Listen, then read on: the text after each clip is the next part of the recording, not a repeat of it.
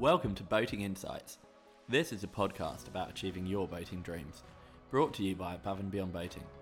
We deliver the leading courses to skipper your own boat.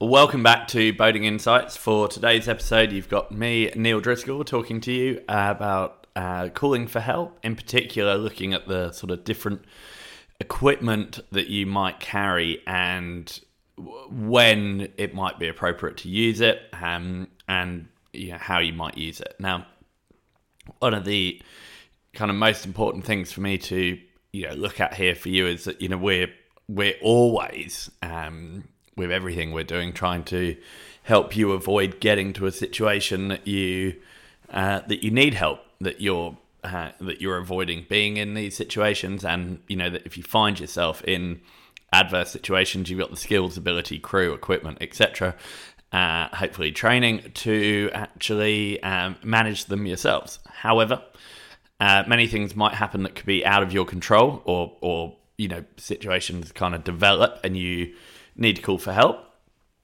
And I just want to help you kind of understand when it might be more appropriate to use one tool or another. Now, we've actually summarised all of these into something called our emergency action card, which we include with our various courses online, particularly for the radio courses, and you can download them out at the Sea Survival course as well.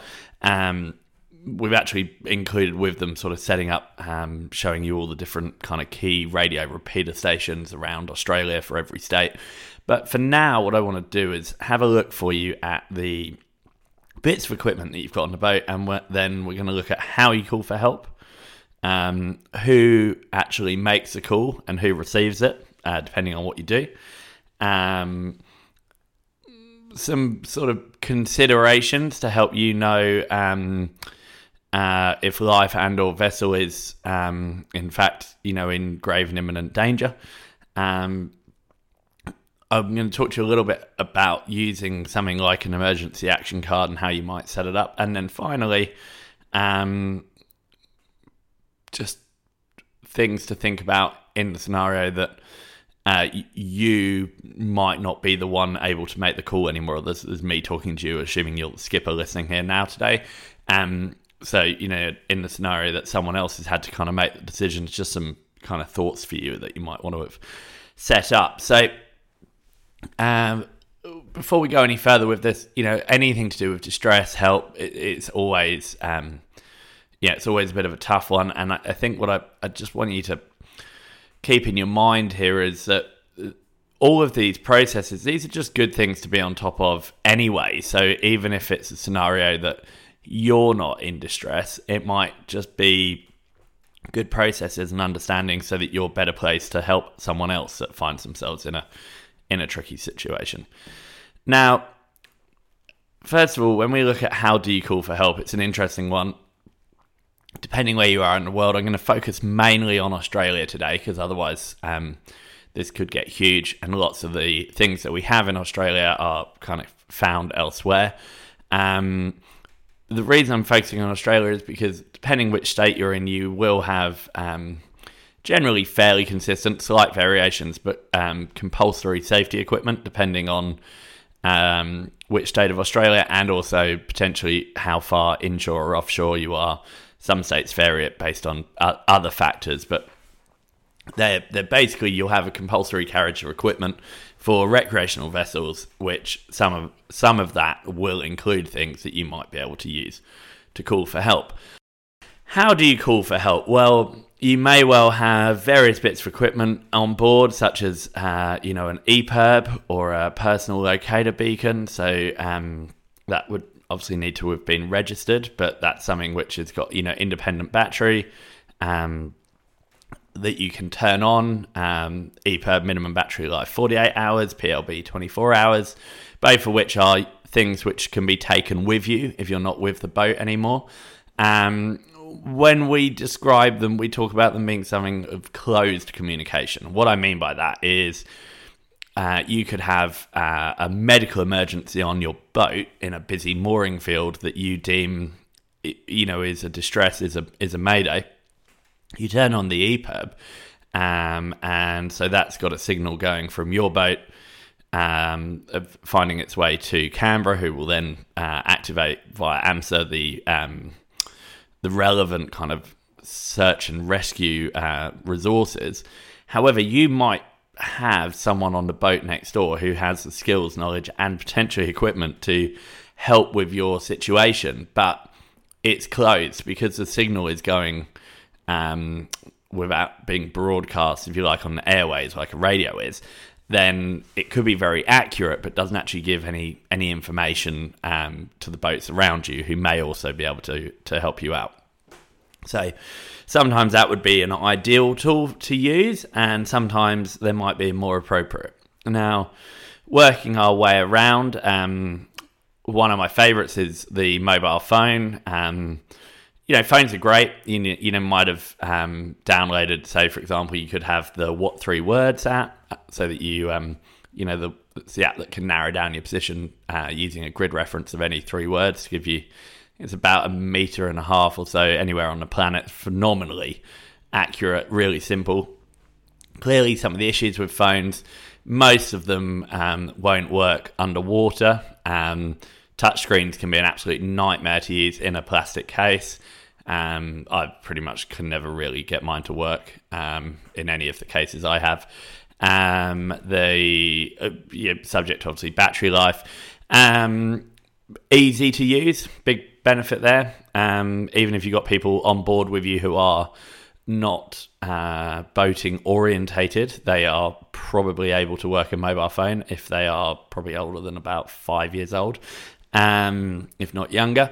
So, huge benefits. Again, it is a closed method of communication, though. So if you get on the phone and call for help, it might be easy to use, but it again doesn't give you the option of kind of communicating the issues to people around you.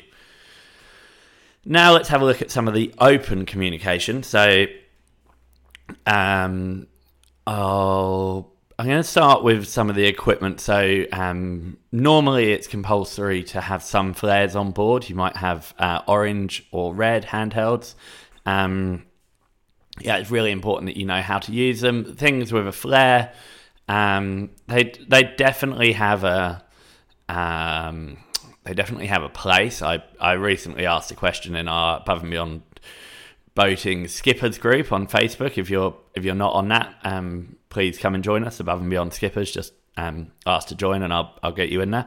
And the question was because the RYA had some information regarding what they were looking at and requesting for the carriage of flares. And I asked a question which opened an amazing can of worms, which was, if you didn't have to carry flares anymore, would you?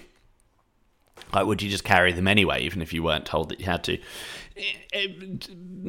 In general, most people's kind of negativity around flares, it stems from the fact that the expiry date kind of creeps up on you before you know where you are.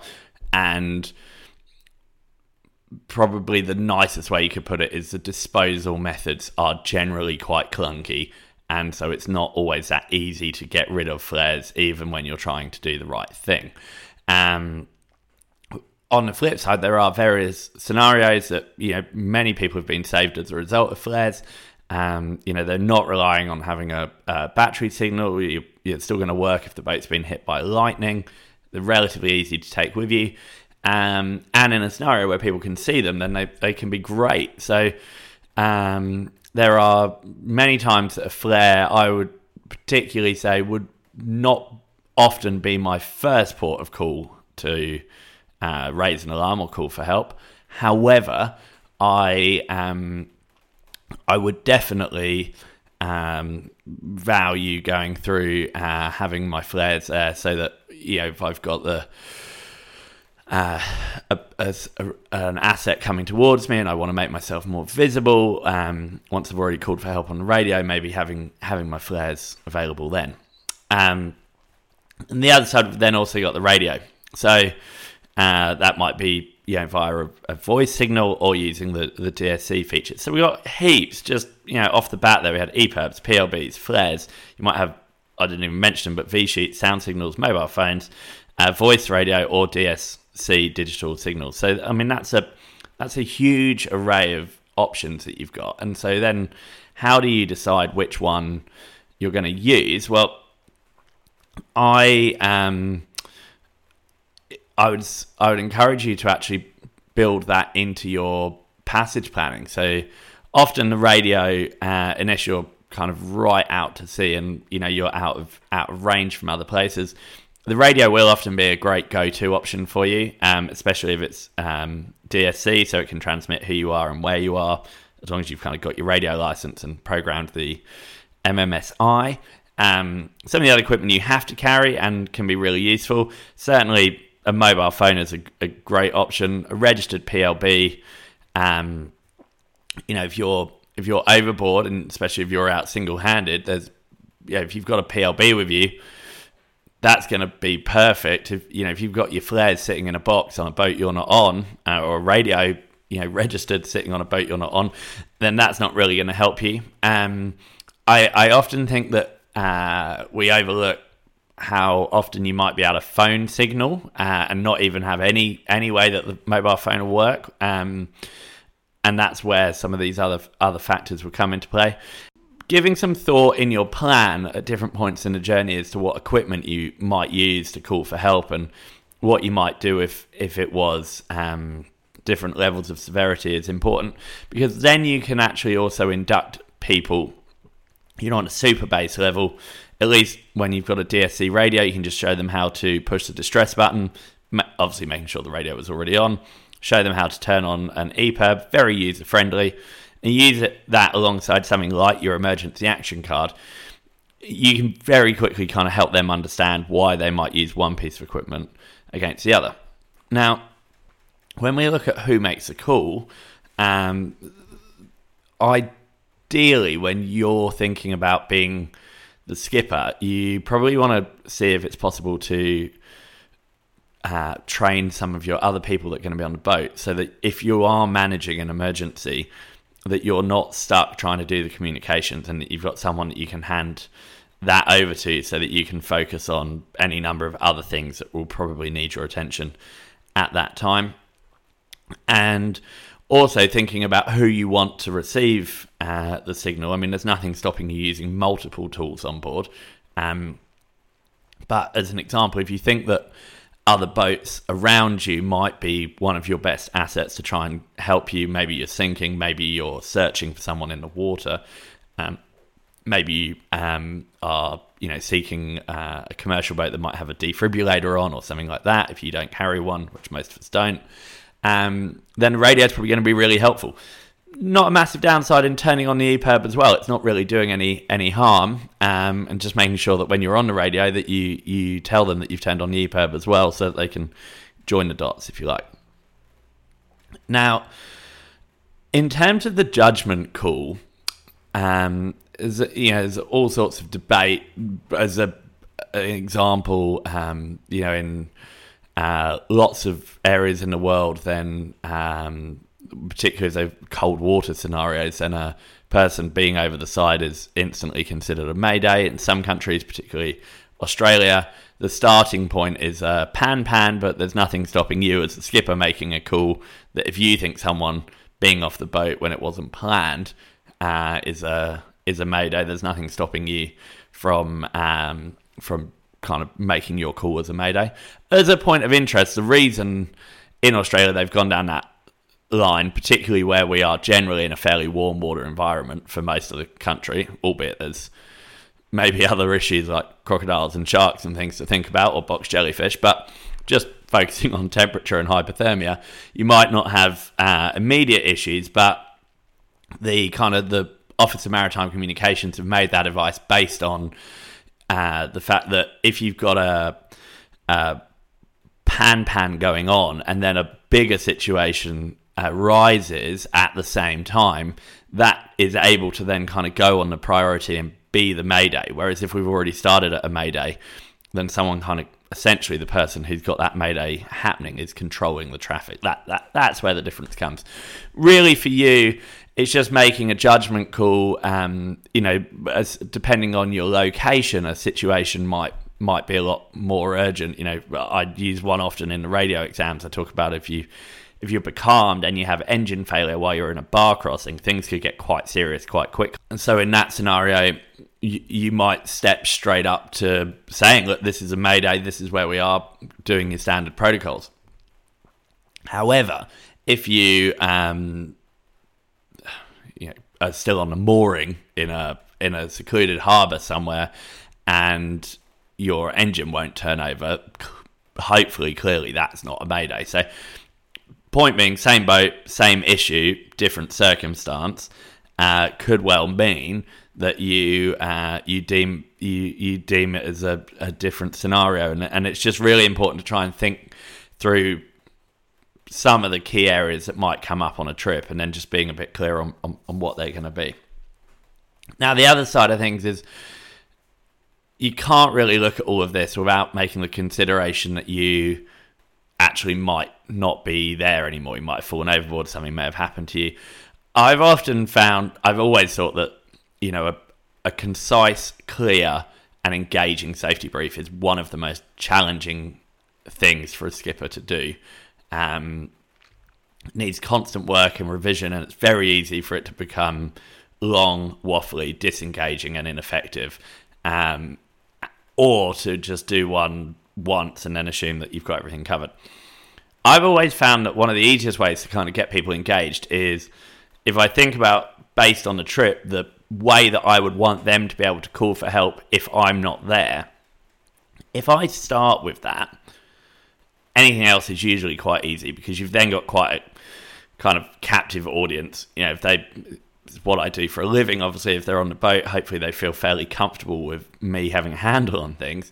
But once I say, hey, look, if I'm not here, this is what you're going to need to do to call for help and get hold of someone, they instantly go, oh, okay, I hadn't even thought about that. And you've normally got maybe 2 or 3 minutes that you can try and kind of keep them engaged and show them a few other useful things if you've planned it and got it structured. So make sure you have thought about that and that people would know what to do if something happened to you, so that you hopefully end up all right. So, look, calling for help, quite a big one. It's important to give it some thought. It's important to have a clear awareness of how the equipment that you carry would be used and when you would use it, and then thinking about who that message would go to, and then just bringing other people on board along so that they are able to help you should the needs arise and you're busy doing something else. So thanks very much for listening, and I hope this one's been useful.